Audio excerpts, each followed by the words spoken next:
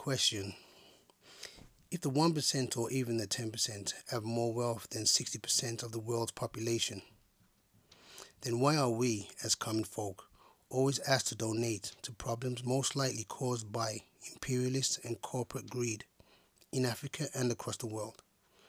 And we are asked through our labours to receive a wage that little reflects our input and contribution to the business.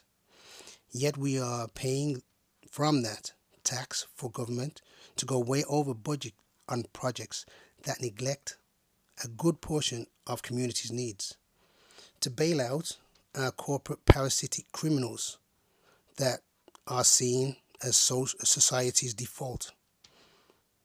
They are not all bad, I guess.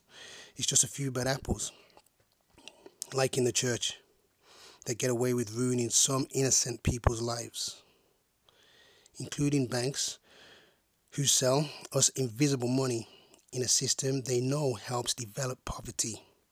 Therefore, poor people, which in turn makes us good customers. Also, why is there still a House of Lords? I'm confused. Is our money going towards paying for old white men who don't even attend the pointless House of Lords most times? Well, I guess the aristocrats don't get social welfare. They earn everything they have.